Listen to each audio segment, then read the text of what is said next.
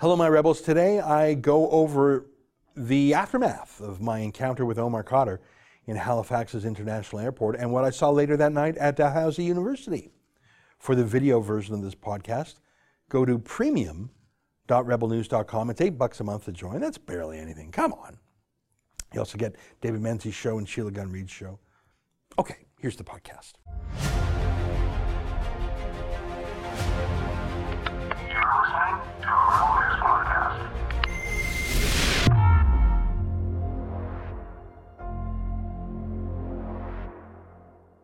Tonight, a day after my encounter with Omar Khadr, what's changed? It's February 11th, and this is the Ezra Levant Show.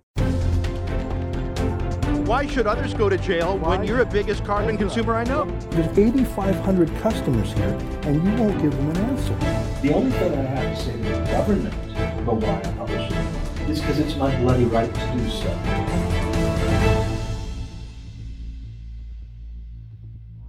Welcome back. I am back in Toronto. I was in Halifax for less than 24 hours. I went there, as you know, last night to see Omar Khadr give his first college speech. I'm terrified at the prospect of an Al-Qaeda terrorist.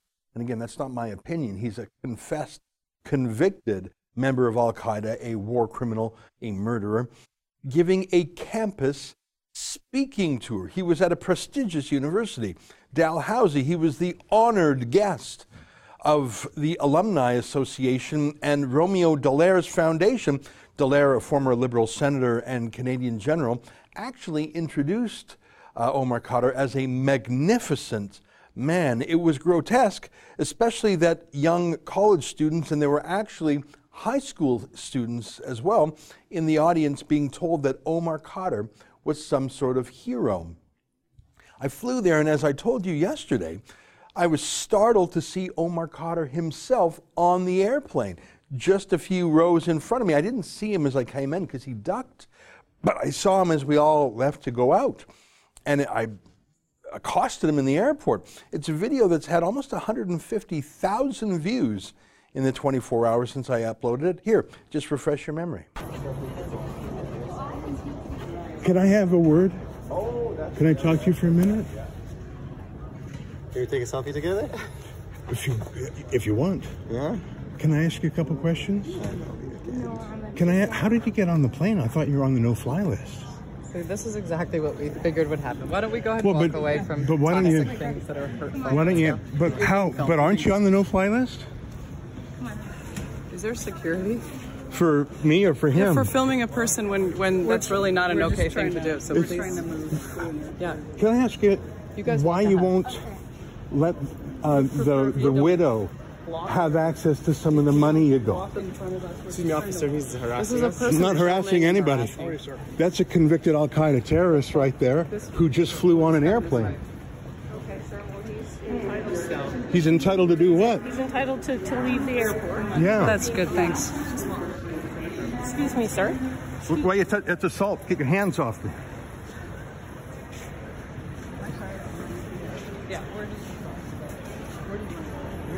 Why have you never renounced your father's terrorism? I don't understand. Why have you this is never allowed. renounced your father's terrorism? Okay, just walk. We need to go. Because we're not under Sharia law.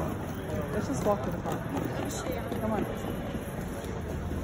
Where have you stashed the rest of the money? Why don't you feel an obligation to pay money to the widow whose husband you murdered and the two children? This is an airport. There's a public place. Exactly, that's why I'm filming.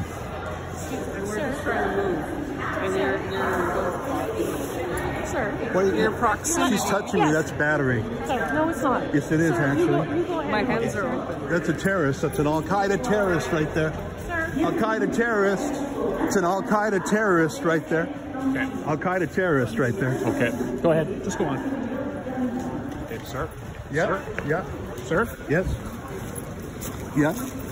Why are you touching me? You're impeding someone from leaving the building. No, I'm not. You're impeding me from leaving the building. What's your name and badge I'll give you my card, sir. Okay? Give it to me. I will give it to you, sir.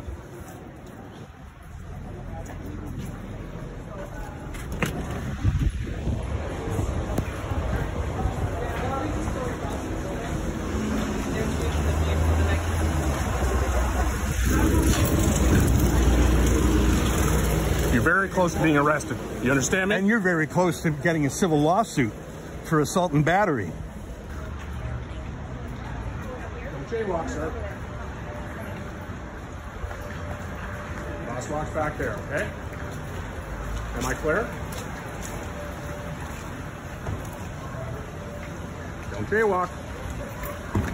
What are you stepping on me for? Doing your job, sir. Doing your job. And what job is that? Keeping the public safe. Whose safety was in breach there? Everyone's safety, sir. You're a goddamn liar, and you know it. You're a disgrace to that badge, and you're a disgrace. I'm proud of what I do, sir. You're proud of defending a terrorist? I'm proud of keeping people safe, sir. Safe from whom? I thought that was incredible. Not just that Khadr was so brazen. I mean, smiling, standing there, not a care in the world. What did he care if I was asking him a few questions? The guy's worth $10.5 million. He's being invited to speak at university campuses, an honored guest, being called the Magnificent Man. I'm the one being hustled away by police and threatened with arrest. Wouldn't you be smiling from ear to ear if you were him? The irony that I was threatened with a jaywalking arrest while someone who had just murdered an American was the guest of honor given the key to the city. I found that quite startling. But again, my main purpose lay ahead. I wanted to see what Omar Khadr would say. I went to the event at Dalhousie, and I had paid in advance for the ticket. I had received confirmation just really hours earlier that I was indeed admitted. I paid my money. Of course, I paid money to fly to Halifax to buy a hotel room for the night because of the hour of the event. And when I approached, I was immediately targeted by a whack of campus security and Halifax police who said I couldn't come in. I had a ticket. I had flown in. I was banned. No reason at all other than, I suppose, I had the wrong opinions. I argued with them for about 15 minutes. Here's some lowlights of how that went. Okay, I bought a ticket. Not a problem. Okay, so just wait and see. You just it's wait not 1 a problem. second, we'll come in. We'll So there is a problem? It's not a problem. It's okay. We'll just wait 1 second. We'll just wait. We'll have some people here come speak to you. Well, I don't want to speak to them. I want to go in. Sure, not a problem. Okay. We've been asked to inform you that you're not welcome here tonight. By whom? I know the terrorist doesn't want me, but I'm not going to leave because I've done nothing wrong. I paid for the ticket, and I have not caused a disturbance. I've not broken any rules. And the fact that a terrorist might not want me here is not of interest to me. Sir, I received. ask you to leave, please. I'm not leaving. Are you refusing to leave, sir? Yeah. The university is not welcoming him here today. What do you mean the university is not welcoming him? So I got an email from you as recently as yesterday saying it was fine. Yes, I understand. I think you're lying. Who told you? You're making this up. No, I'm not making this. Well, show me your authority. You don't speak for this event. I want your names. What's your name? And why won't you tell me your name? It's a little cowardly. Are you running this event here today? Yes. So these guys say I'm kicked out. And I say I have a written confirmation that I'm not. And I say I've done nothing wrong. Mm-hmm. I'm well behaved, as everyone knows. Okay. I'm extremely polite, as everyone knows. And I even had a shower, so I'm smelling fresh. So why are you kicking me out? Are you recording? Yes, I am. No, you shouldn't. I'm recording a breach of contract, so this is evidence. I'm not going to record in there. We may have to hand you over to the security to deal with. I'm right here. I couldn't be closer if he was touching me.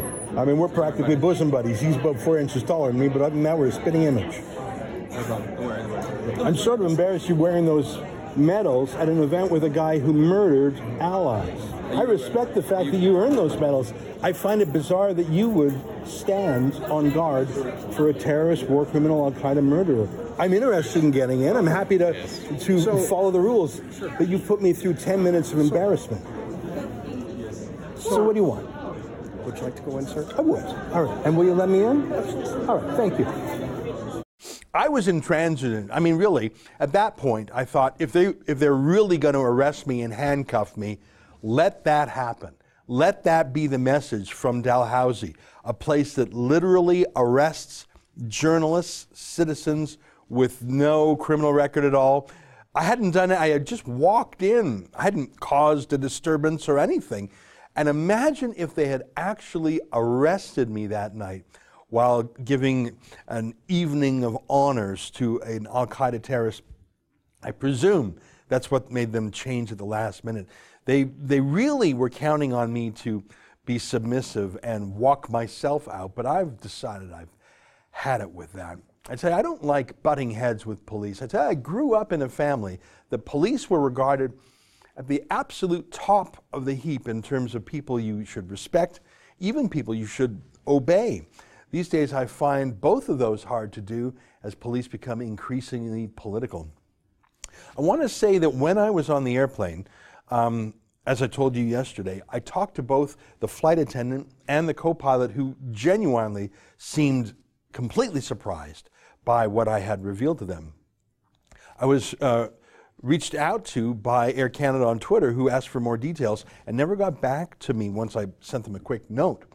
I think that Air Canada was a victim here, certainly not a perpetrator. My theory, after talking to some others with some experience in government, is that Justin Trudeau most likely took Omar Khadr off the no-fly list as part of a secret package of gifts to him, in addition to the public ones we know about. As you recall, a couple of years ago, Justin Trudeau gave Omar Khadr a $10.5 million check, a public apology. He arranged the check to evade the family of Christopher Speer, the U.S. Army medic murdered by Khadr. Obviously, there were other things that the public didn't learn about. I suspect that taking Khadr off the no-fly list was one of them, something that I'm not sure how Air Canada feels about, either as a corporation or from a customer service point of view, or even from the safety of their own staff, pilots and flight attendants. Would you feel comfortable being a flight attendant knowing that an al-Qaeda member, not just a timid member, but someone who actually murdered, is flying on a plane? And we were flying from Toronto to Halifax, but I happen to know that Air Canada flies daily from Toronto to Tel Aviv. That's a big airplane full of Jews. That's a juicy target for an al-Qaeda terrorist. Would Omar Khadr simply be allowed to board that flight? Of course, in Israel, he would be turned around and sent back. But who let him on the plane? Justin Trudeau, that's who. I find it troubling that that would be the case. And I hope that Air Canada takes steps. I can tell you that in the last day, I've been in touch with some friends that I made when I wrote my book about Omar Khadr called The Enemy Within: Terror, Lies, and the Whitewashing of Omar Khadr. I made some friends in the Pentagon and in the United States, and in fact, a friend close to the White House who were very interested in counterterrorism. They were startled by the story. And I can tell you that both the counterterrorism desk at the White House as well as the Pentagon are now aware that Omar Khadr flew over U.S. airspace. Here's a map of the route of Flight 608 that I was on with Omar Khadr yesterday. As you can see, the geography of the border, the United States juts up. I think that's the state of Vermont. We flew across U.S. airspace for about an hour by my estimate. Not only is that against Omar Khadr's plea deal, but again, what does al-Qaeda do on airplanes in New England? I mean, God forbid, may it never happen. I hate to even say the words, but al-Qaeda, especially their horrific, macabre reputation and specialty, is taking airplanes in New England and flying them into targets. Why would Canada, and I'm not blaming Air Canada, why would Canada, the country, Justin Trudeau, the Prime Minister, permit Khadr to fly over U.S. airspace? And how many times has he done so? I mean, this is the first time I detected it, but surely it's not the first time Khadr has flown. He's been to Toronto before. He's been around the world, around the country before. How many times has he flown? I find it deeply troubling. I want to talk a little bit about the reaction from other media to yesterday's events. And by yesterday's events, I mean my own accosting of Khadr in the airport and the gala evening for Khadr itself. First, in terms of the reaction by the public that Omar Khadr is flying, to me that's shocking news. Would you like to get on a plane and sit down next to a convicted, confessed al-Qaeda terrorist? Would you feel comfortable? I mean, forget about just him hijacking or blowing up the plane. Would you feel comfortable to him being on the plane at all? Justin Trudeau doesn't have to fly with the terrorist on his plane. He flies on private jets. Would you feel comfortable sitting down next to Omar Khadr? Other than a few people chirping at me on Twitter, I haven't seen a single news story in the entire Canadian media party, the entire legacy media, about the fact that Omar Khadr is now flying on commercial planes. Have you? Maybe I missed it, but I keep a pretty close eye on these things. Not only do they not care, if they care, they're thrilled about it. They know they just better not mention it because ordinary Canadians despise Omar Khadr, the murderer. I should tell you that I've had a fair amount of interest in the United States. Today, for example, I appeared on Glenn Beck's Blaze TV channel to talk about it, and I have another media invitation later on. The United States is more interested about this. I saw a story in an Israeli newspaper about a terrorist flying planes. They find that madness in Israel and Canada. Well, that's life under Trudeau. So one more thing I want to mention about the media. Last night, Andrew Lawton from True North was at the same event, and it was great to have an ally there. I sat in the mass of the audience as a regular ticket holder. Andrew Lawton came in as a journalist, so he was in a media room. I did not go into the media room. He told me afterwards that there were several reporters there who said I ought to be arrested. Andrew Lawton overheard them. They were all in the little media room together. He said there's about a half dozen reporters there. I was just in the main crowd. He didn't recognize them. I later asked him, well, who were they? He didn't know. I suppose they were local Halifax journalists. They didn't say that the terrorist, Omar Khadr, should be arrested or imprisoned or banned from flying. Simply the fact that I was asking challenging questions, that was worthy of being arrested. That's what Andrew Lawton told me. So I sat in the crowd, and there was a no filming rule. And there was nothing so dramatic, there was nothing hidden there that I wanted to film in contravention of the no filming rule. And they did announce at the top of the event that they would be recording it and publishing it. And it'll be interesting to see if they keep their word. I must tell you that listening to the whole event, really nothing was said of interest by Omar Khadr. His answers were vague, sometimes cryptic, always self-serving. But he really says very little, and I think it's a clever tactic, because anyone who asks him a loving, gushing, loaded question, loaded in a good way for him, he sort of answers in a fog that the question asker can project onto Omar Khadr whatever they want. In fact, thinking about it, since Khadr has been out of prison, we actually haven't heard that many meaningful things from his own mouth. One of the ways he's been rehabilitated in the court of media opinion, not public opinion, the public still hates him, but the media party, the court party, fancy society like Dalhousie University's elite, is that all these do-gooders, these social workers, these noble people, noble in their own mind, ask a question to Omar Khadr. He gives sort of a foggy answer, and they say, yes, he agrees with me. And so it's all these do-gooders projecting themselves upon Khadr, and Khadr saying very little. He said really nothing of note last night. I probably would have broken their no videoing ban had he said something spicy, but he didn't really. The real performance art was the other people running the event who were emoting. I want to tell you an observation I made about the crowd. I didn't quite understand it at first, but I felt like I was on the set of The View or another daytime TV show. Even though it was nighttime, I estimate that about 3/4 of the people in the room were women, white liberal women, between the ages of 35 and 55. It was quite pronounced. I mean, you would think that the subjects of terrorism and war and crime, justice and foreign relations and Afghanistan, you would think that would be a masculine thing. And indeed, there were men there, and I saw some men, Halifax being a military city, wearing their ribbons. But most of the people there were sort of moms, wine ants maybe. But it was quite gripping to watch them watch Khadr. I know this sounds odd, but there were hundreds of people there, and so it wasn't just one or two. There were dozens of these moms who, I have to say, they reminded me of women who fall in love with serial killers, become their pen pals, meet them in prison, and literally marry serial killers who are in prison. It's a psychological phenomenon. You can look it up in any psychological journal. Partly it's these women believing that they can heal a broken soul. Oh, Charles Manson, he's just broken. He just needs someone to love him and fix him. Oh, Omar Khadr, he's been broken. I can love him and fix it. So some of it is that maternal instinct to heal and protect and fix.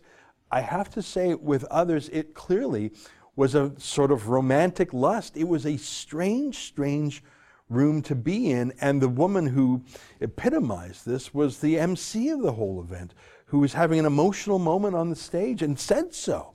Said it was one of the most remarkable evenings of her life. It was not. But for her, it was everything. It was her moral satisfaction. It was pretty gross to me. I thought it was interesting that Omar Khadr knew how to work it. Let me close on this. The event was officially styled as a talk about child soldiers. That's why Romeo Dallaire started off. And I acknowledge that there is a phenomenon of child soldiers. I'm talking about kids 8 or 9 years old who are sometimes put on mind-altering drugs, sent out with a rifle and told to shoot, and do so with no capacity at all, complete puppets of adults who send them into war. I acknowledge that that phenomenon exists. And there was one other guest last night, Ismail Bea, who probably fits that definition. And I understand that that is a particular problem, especially in places like Africa. Child soldiers, and it's a particular phenomenon. And if a child is of tender years, 8, 9, 10 years old, if they're hepped up on drugs and they're sent in almost like suicide killers, I understand that that child is a victim as well as a murderer. Omar Khadr was not 8, 9, 10 years old. He was a few weeks shy of his 16th birthday. He was completely mature and knew what he was doing. I should remind you that when Omar Khadr was finally captured, he was in a bunker in Afghanistan, and the Americans and their Afghan translators and their local allies called to the bunker and said, "We are going to attack the bunker now. All women and children can go free." And indeed, the women and children fled the bunker. Not Omar Khadr.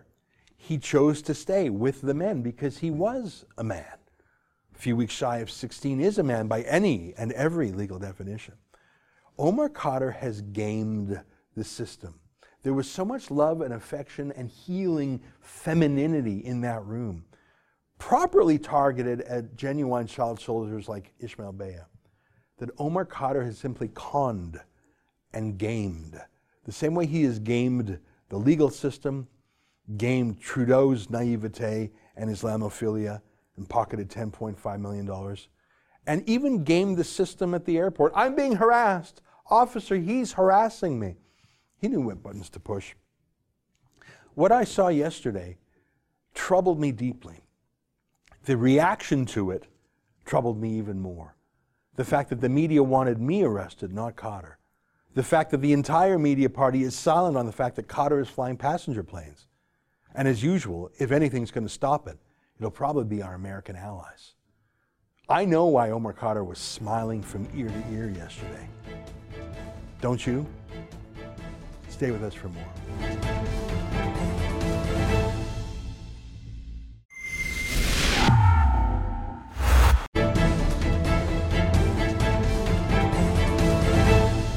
Welcome back. Well, Justin Trudeau is already on his third trip or vacation for 2020. That's quite a feat. He's in Africa hanging out with the president of the Toronto Raptors and Ahmed Hassan, his Somali-Canadian cabinet minister. He's making no bones about it. He's on a bribery tour giving millions of dollars in foreign aid to some of the most corrupt dictators in the world in return for their vote at the United Nations. Canada is running for a seat on the United Nations Security Council. This is very important to a narcissist like Justin Trudeau. Less important to Trudeau are things like, managing the coronavirus outbreak or dealing with real issues like pipeline construction and in Alberta, the Teck oil sands mine, a $21 billion project of private sector money that has already received every environmental and Aboriginal approval necessary. It's just waiting for his own pen. And let me connect the two. Scroll for a second through Justin Trudeau's Twitter feed. There he meets with the head of Somalia, there with the head of Cabo Verde. Have you ever heard of Cape Verde, it's also called? I looked it up. Canada and Cape Verde have annual bilateral trade of $2.5 million. That's it for the whole year. Trudeau's trip there alone probably boosted that by 20%. Imagine spending time and effort trying to grow a $2.5 million a year trade relationship to what, 2.6 million? That would be a success. Instead of saying yes to a $21 billion private sector jobs project. And more than that, look at his absolute warm smiles and handshakes with every tin pot dictator in Africa. When was the last time you saw Justin Trudeau express such genuine affection towards the premiers of Alberta or Saskatchewan? He won't even meet with them and shake a hand in a photo like that, let alone say we must increase trade. I show you all that because it's a good way to introduce our next guest, our friend Lauren Gunter, senior columnist with the Edmonton Sun, who has a new column out, and I recommend that you read it. It's called Ottawa Faction Appears to be Readying Green Jobs Retraining Rather Than Approved Frontier Mine. And Lauren Gunter joins us now. Lauren, Trudeau's celebrating an extra $100,000 worth of trade here and there on a trip that costs more than that, while he looks ready to kill the Teck Frontier oil sands mine. Well, I'm not sure they're ready yet, but they would really like to if they think they could. There are, I'm told, two factions within the cabinet. About 2/3 of the cabinet, most of them coming from Ontario and some from Quebec, would like to kill Teck. Others realize that the federal government needs the money that's going to come out of the taxes on Teck, but also if they reject Teck, there's no predicting what Albertans' reaction is going to be. I mean, my prediction is that separatist sentiment in the province will skyrocket. Yeah. Teck's Frontier Mine is, as you said, $21 billion. It's 7,000 jobs. It's $12 billion a year to the Alberta economy. It's $8 billion with a B, to private incomes to family incomes in Alberta. And then there's this huge ripple effect. About 20% of the amount that will be generated in jobs and income will be outside of Alberta, and it's long lasting. It's a 40-year project, and those jobs in Ontario making pipe and in BC supplying electronics, those will all last for the duration that the mine is open. So it's a good deal for the entire country. Not only that, I mean, the entire country should be worried if the Liberals turn it down, because people outside the energy sector, international investors in other sectors, are going to say, gee, I don't know if I really want to put my money into Quebec, into New Brunswick, into Nova Scotia, when the federal government in Canada is prepared to ignore all of the expert advice, ignore all of its regulators' decisions on whether or not to license developments like this, and just go based solely on its own political benefits to whether or not they will license this. It's just so capricious. Yeah. It's so transient that a lot of international investors outside the energy sector are simply going to say, it's not worth risking it in Canada. Yeah. I mean, this is $21 billion of private sector money. It's not from the government. A lot of it will actually flow to the government. So it's not even Trudeau's money. And as I mentioned at the outset, it's already met every possible environmental, safety, Aboriginal approval. To kill it out of pure political spite. I noticed that the new Heritage Minister, the guy who's talking about licensing and registering websites, he said to reporters today that he's so embarrassed that they're even considering Teck Frontier, he's not even going to talk about it in public. Obviously, he's one of the ones fomenting against it. It's just incredible the lengths that Justin Trudeau would go to break the law. Remember, he was convicted of breaking the law the Conflict of Interest Act over SNC Lavalin, which nominally was to save some engineering jobs in Quebec. Those jobs haven't gone away, by the way. The whole thing was a fib. But he would go to great lengths for 9,000 jobs in Quebec that were not in jeopardy, but he would whimsically and capriciously kill 7,000 direct jobs, countless indirect jobs, just to be cool with Gerald Butts and the rest of his environmental extremist friends. And to get Greta to send him a nice card at Christmas time or something. You know, I've come to call the Liberal cabinet the Greta cult. Yeah, because they seem to pay far more attention to what a 16-year-old Swedish activist thinks than what Canadians think, or what they're so caught up in what they call the settled science of climate change that they don't look at any other alternatives. And we have become, I think, the only country in the world that is really trying hard to beggar its own economy, to slow its own economy in the name of meeting our Paris Climate Accord emissions targets. The Norwegians aren't doing that with their North Sea oil. The Danes, who have wind turbines everywhere on their west coast, they're not doing that.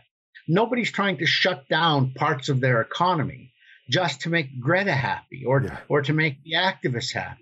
And we are. And this is the sort of thing that we did with Kyoto, too. When the Kyoto Accord was signed in 1997, the first really big international climate change accord, there were 38 countries that were signatories to the emissions controls. Most of the developing world was exempted. Of those 38 countries, it ended up we were the only country that was prepared to submit itself to legal challenges of its emissions laws by its own citizens and by foreign citizens. Yeah.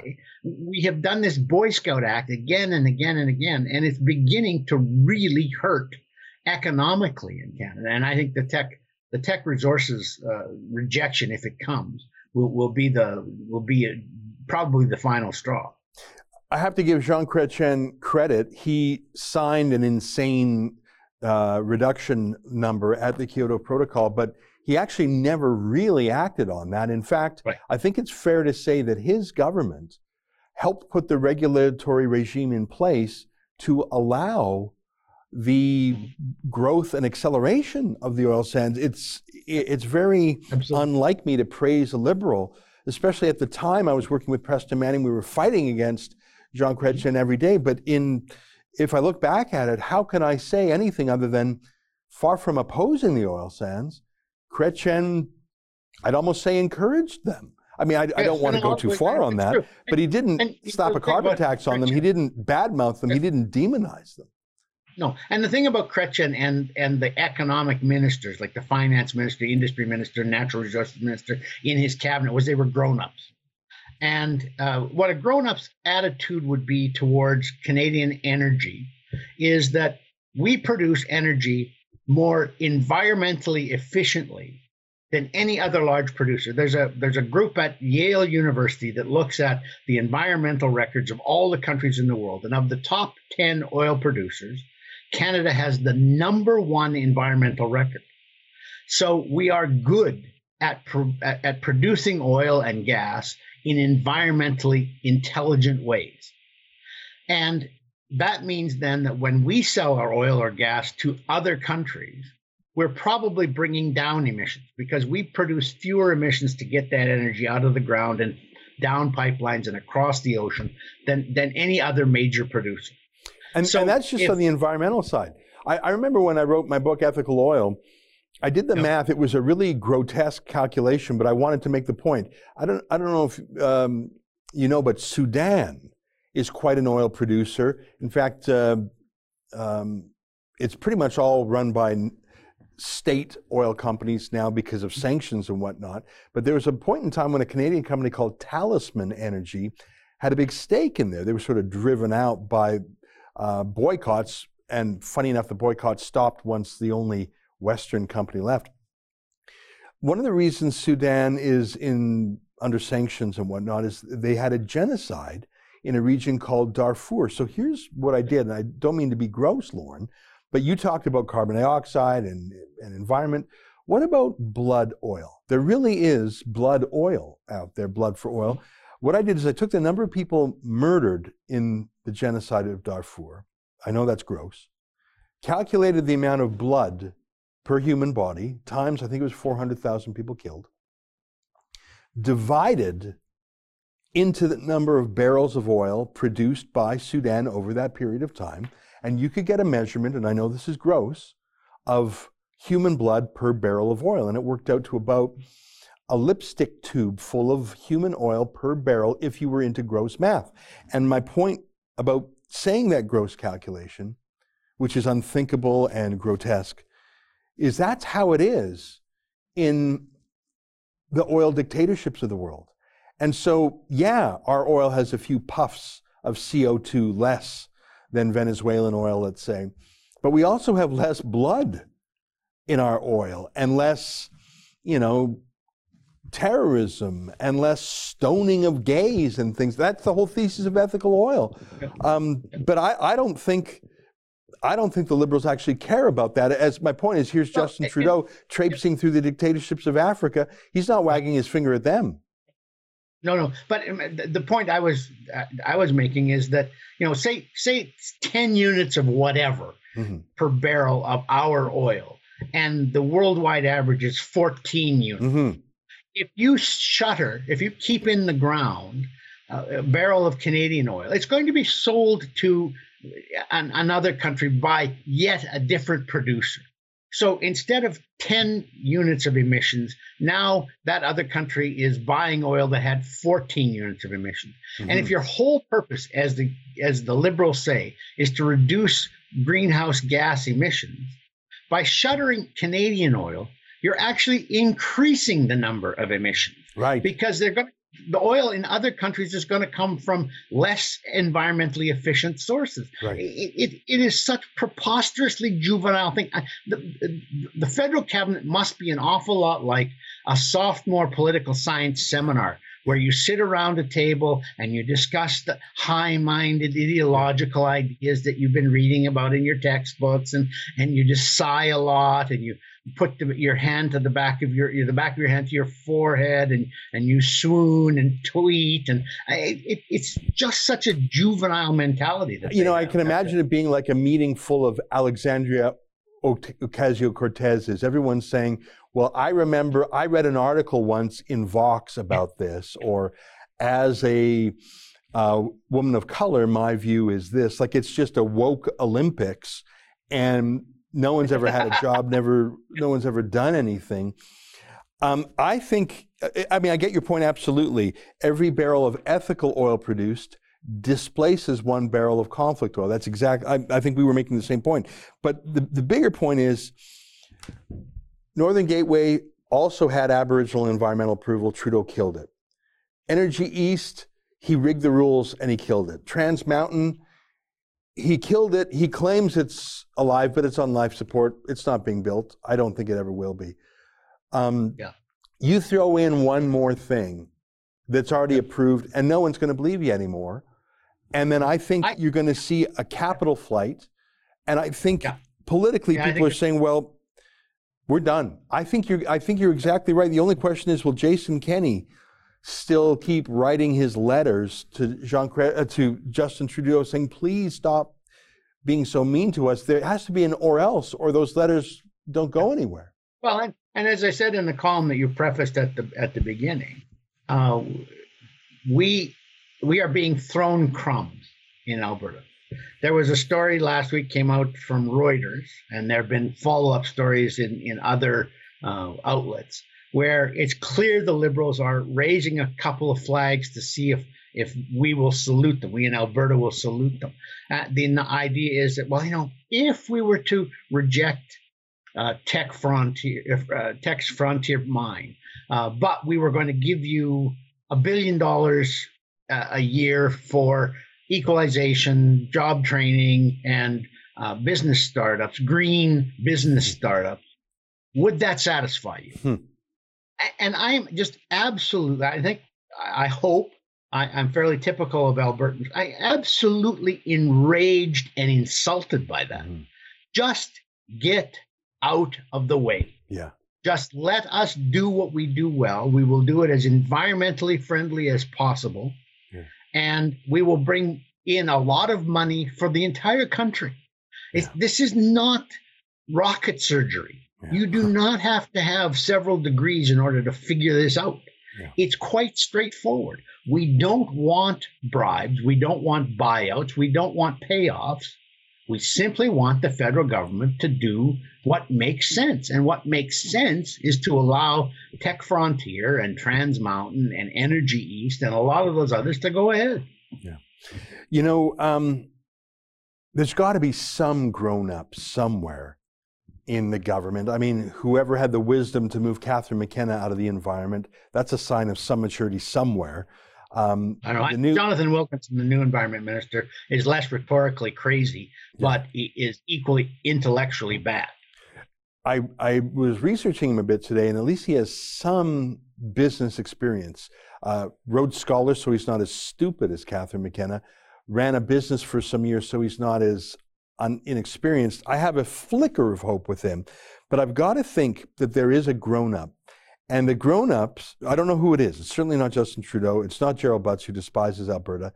I don't know who this mystery grown-up is. Maybe I'm just wishing that such a person existed.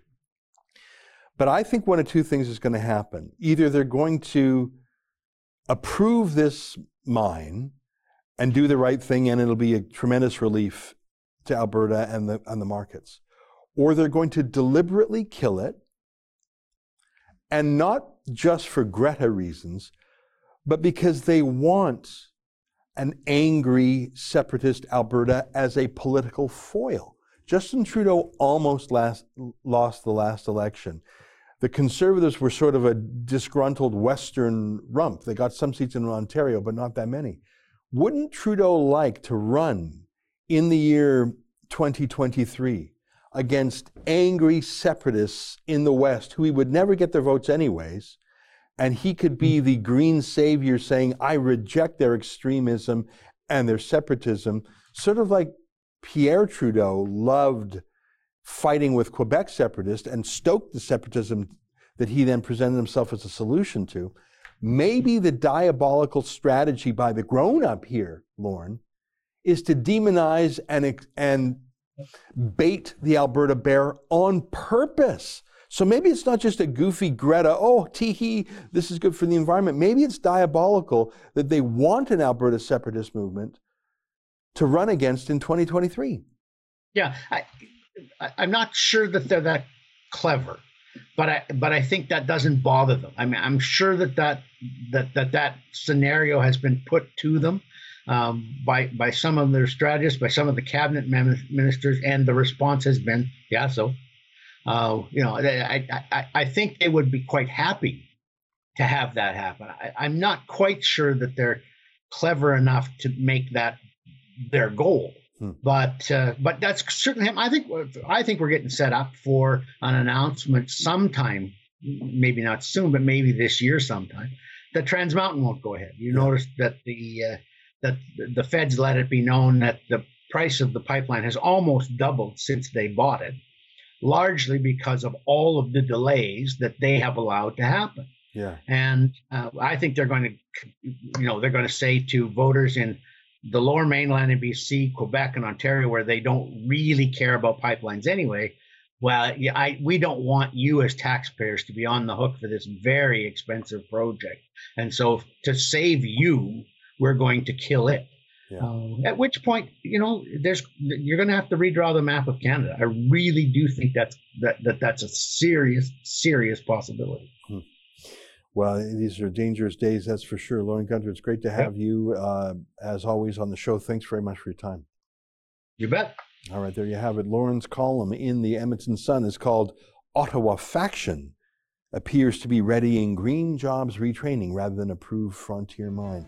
A terrifying read. Stay with us. More ahead on Rebel.